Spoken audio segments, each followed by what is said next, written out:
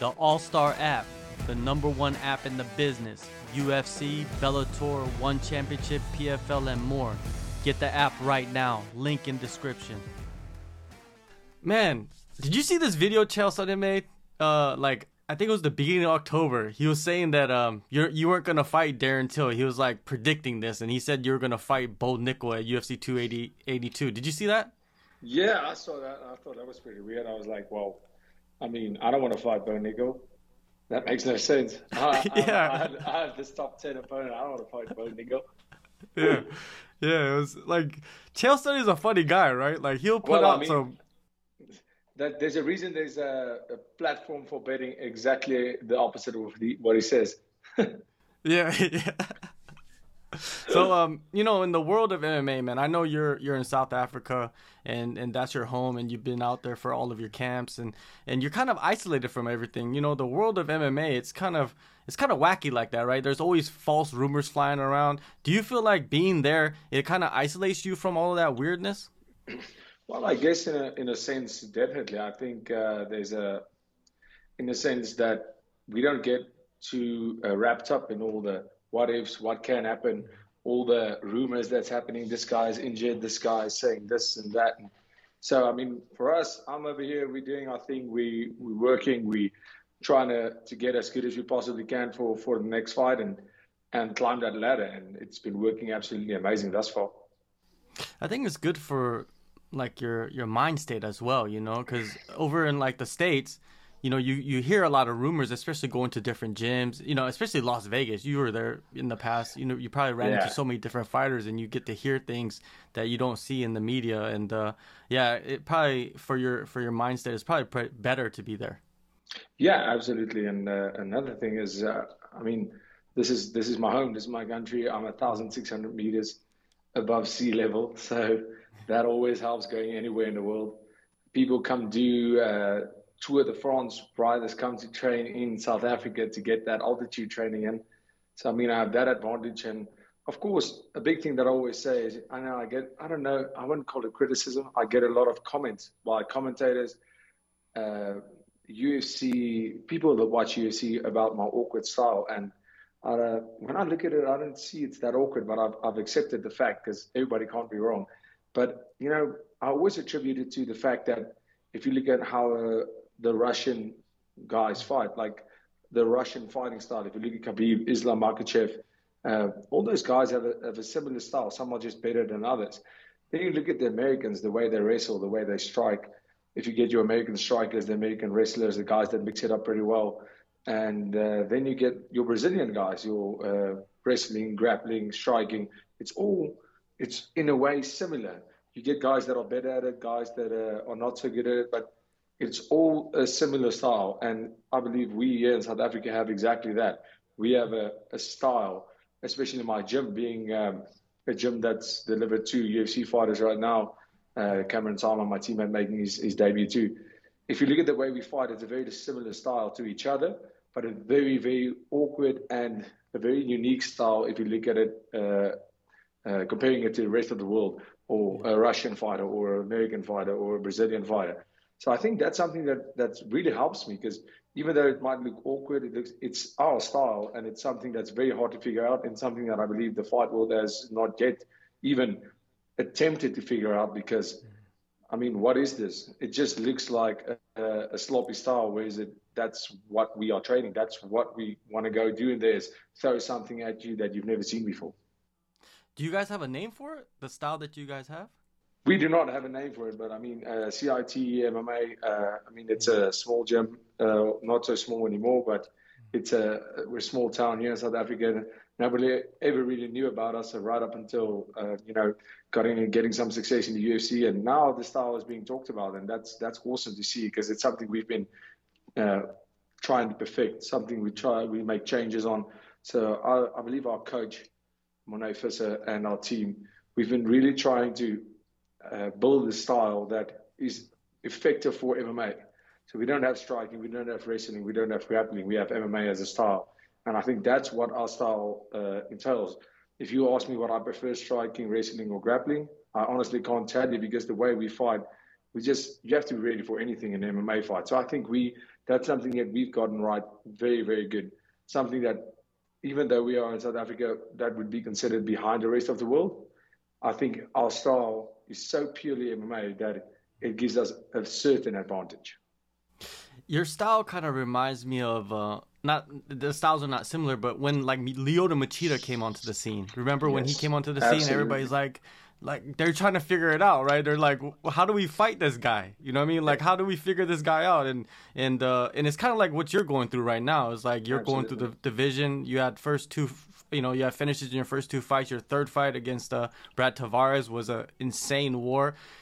How was it fighting him, man? Like, cause he's so tough that you could punch him like 15 times, three punch combos, kicks, all that, and he's not gonna go away. Like, what was in your mind during that fight? So me and Brad, we fought on the same card, the Conor Poirier 3 card. I think it's 256 in October of 2021, and he was the fight against Mauro Akhmedov. And I was in the changing room getting ready to fight, and I saw him fight, and I remember watching him like just being a fan and obviously studying tape of everybody that I might fight in the future. And Brad Tavares is one of those guys. Even when he fought the champ, Izzy, you can beat him up all you want. It's just not going away. And obviously knowing that, you don't want to go fight a guy at his strength. So the fight for me, to go fight him first round, you can see I almost took on a different style to figure this guy out, see what he's like. He's a counter striker. Everybody knows that. He's a very good counter striker. He has great takedown defense. And fighting him in that first round, it was trying to figure out what he does. Throwing some stuff at him, throwing the takedown, the clinch at him, even though that wasn't the plan at all. But quickly in the fight, I realized, as I kicked his leg, I realized this man has been around the block. I could immediately feel the difference. Firstly, when I made my UFC debut between the UFC and the rest of the leagues that I fight in, got a little bit used to that and proved myself. Then fighting a guy in the top 15, a guy that has over 20 professional fights in the UFC, a guy who's faced the top of the division. And I could immediately feel that. And I wouldn't say it was pressure. We had a different game plan for him because his style in a way is a lot like mine, where it's almost like a grinding style. Let's see who's the toughest. And he wants you to come forward. He wants you to come forward so he can counter you. And after the first round, I realized, listen, this guy is a counter puncher and he's really, really good at it. He's been doing it for years. So me going forward at a 50% rate, trying to stay calm and not throwing all the power at him, definitely had him at an advantage where he could take a punch to give one. And that's the way he fights. Or he could slip the punch. And that's why in the second round, we had to make changes in the fight saying, listen, this guy is a counter puncher. Every strike I throw, he needs to be, he can't have the opportunity to counter me. And I mean, you watch that fight. First round, he definitely won, and we made some changes in the corner. Second round, third round. In the third round, I started really teeing off. The second round, he came out with the confidence. He still had that belief that, listen, I got this guy. We made the changes, landed some hard punches, and I threw the strikes in a way that he had to defend. He couldn't think about the counter. He had to defend it. That's why all the punches were with full maximum power. Because if you throw the punches like that, you can't just block them to counter them. You have to really block them. And the third round, that started paying off because then I almost played right into his field of, let's see who's the toughest. Let's make this a dogfight. And I realized I'm in one of those fights right now, and now I have to beat this guy at his own game, and I just had to make sure I do that. Yeah, it seems like a lot of the guys that have a lot of success in the UFC, they start off with quick finishes, and then they have this dogfight. You know what I mean? A back and forth war.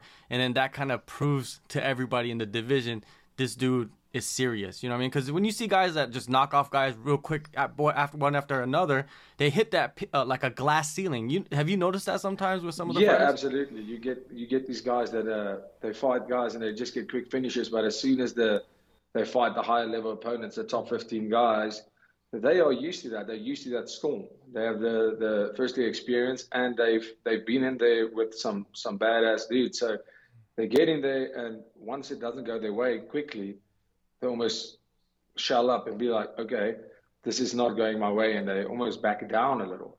Whereas I've been in a few wars. And you know, I always say I'm a very opportunistic fighter. I go out there and I fight.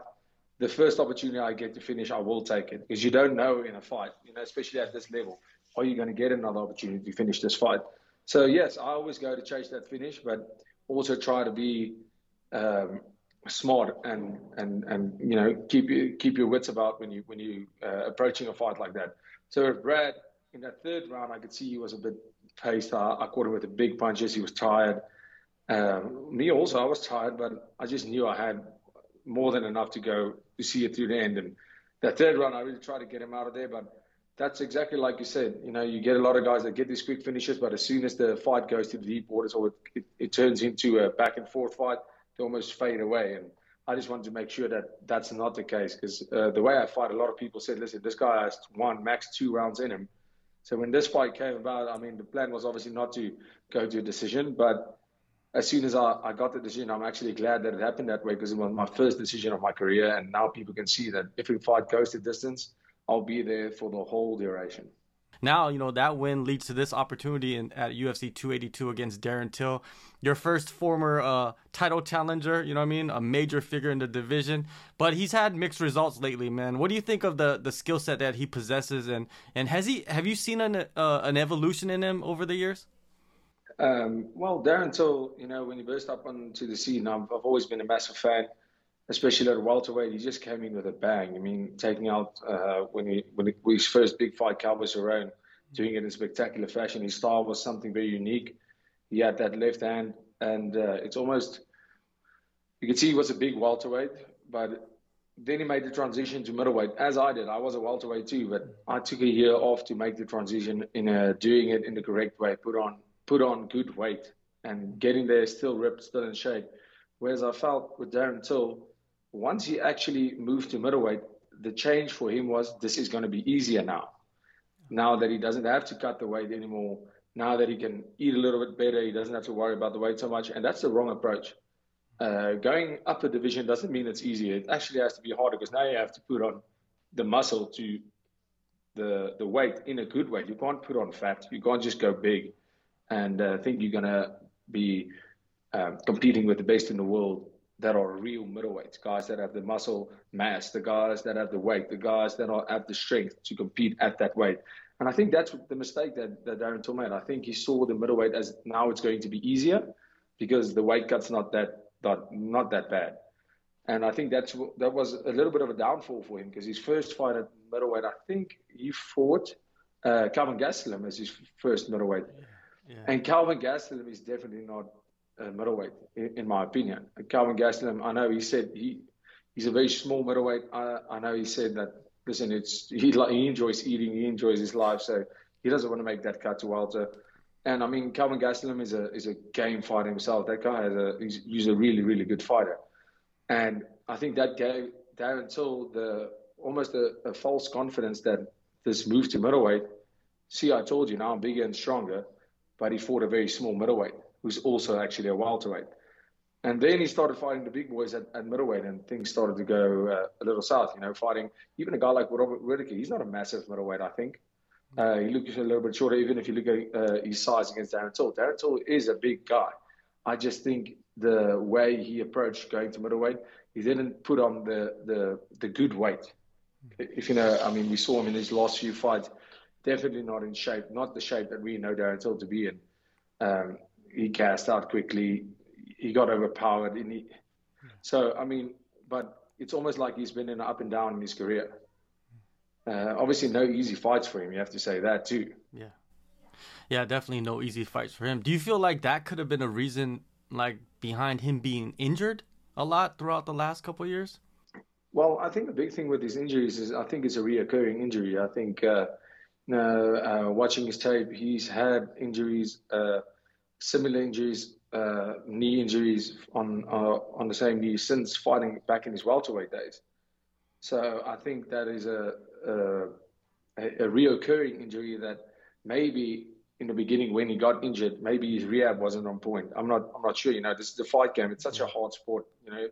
You get injured in training so often. People always think it's the fights that injure you. It's not really the fights. It's the training that injures you. We just saw with Dillashaw.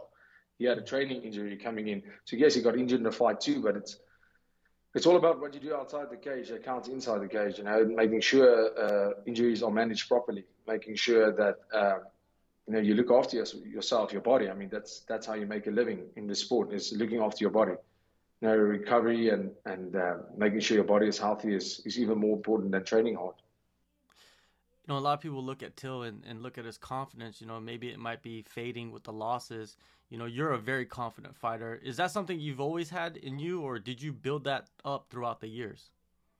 I think I've always been a confident fighter. I made my debut at 19, and obviously, being a kid in a big man sport, uh, the butterfly is always there, the stress is always there, that nerves. But I always feel that.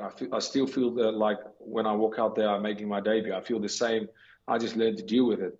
But the confidence for me, it's not a confidence of how much, like, I'm superior to you as an opponent. Never. That's not where my confidence comes from. Because I think that's what a lot of guys do. They get this confidence against a certain opponent. I don't put a face on my opponent. I don't care who I fight. For me, it's about, I know what I put in. I know what I have been putting in for the past 10 years.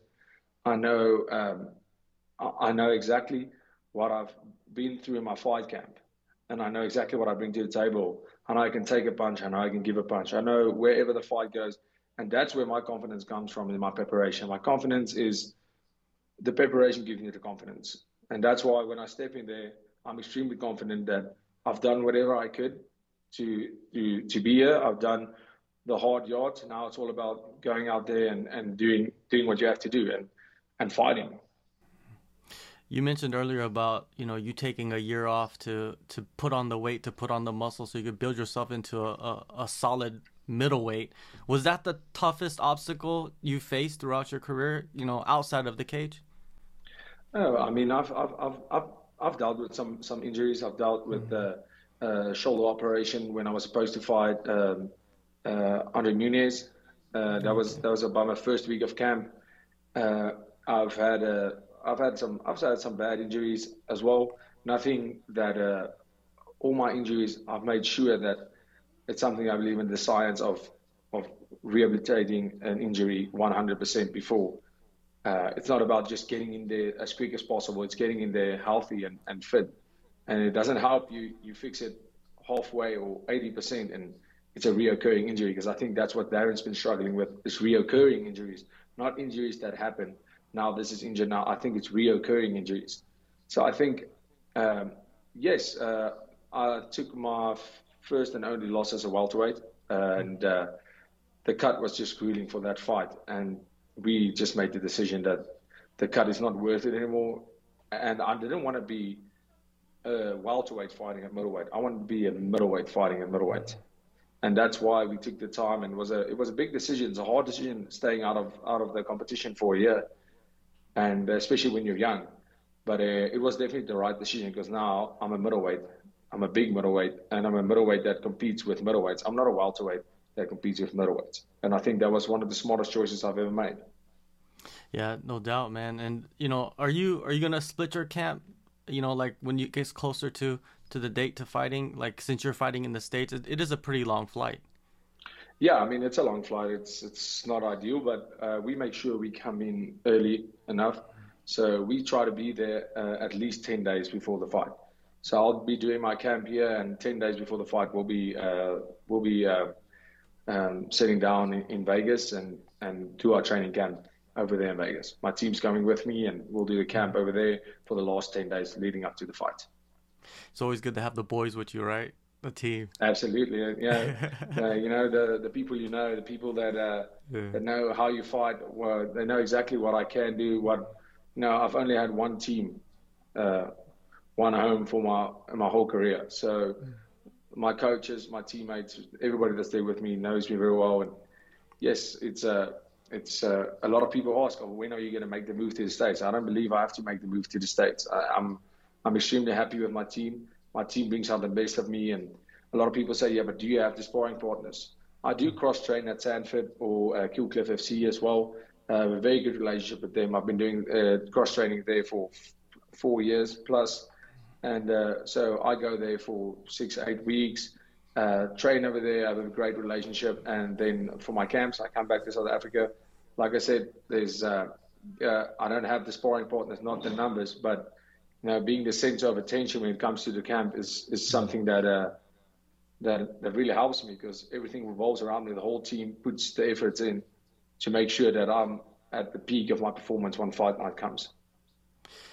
I believe when they announced this whole card, you and Till will be the opener of the pay-per-view. Am I right about that? Yeah, I'm not 100% sure yet, but it looks like it. Man, that's a crazy spot to be in, right? That's a Oh beautiful man, spot to be in. my first pay-per-view main card, I can't wait. Yeah, I mean, yeah. what better opponent than Darren Till? He's probably one of the biggest names in the sport. Mhm. Haven't been very active lately, and he's been on quite a skid, but it's still Darren Till at the end of the day. And he's done something in the sport as a young. I have a lot of respect for him, but that's what they say: kill your heroes in flight. Definitely, man. The spotlight's gonna be on you. Like, what are you envisioning in this fight against Till, man? I feel like you guys are gonna go at it pretty tough from the start of the bell. Yeah, absolutely. I think Darren Till is an extremely technical striker. I think also he's been doing the camp that he's been training for more than a year, I believe, with Kamzat in Sweden. So I don't believe you become a wrestler in a year. There's no way. You're not becoming a wrestler in 2 years.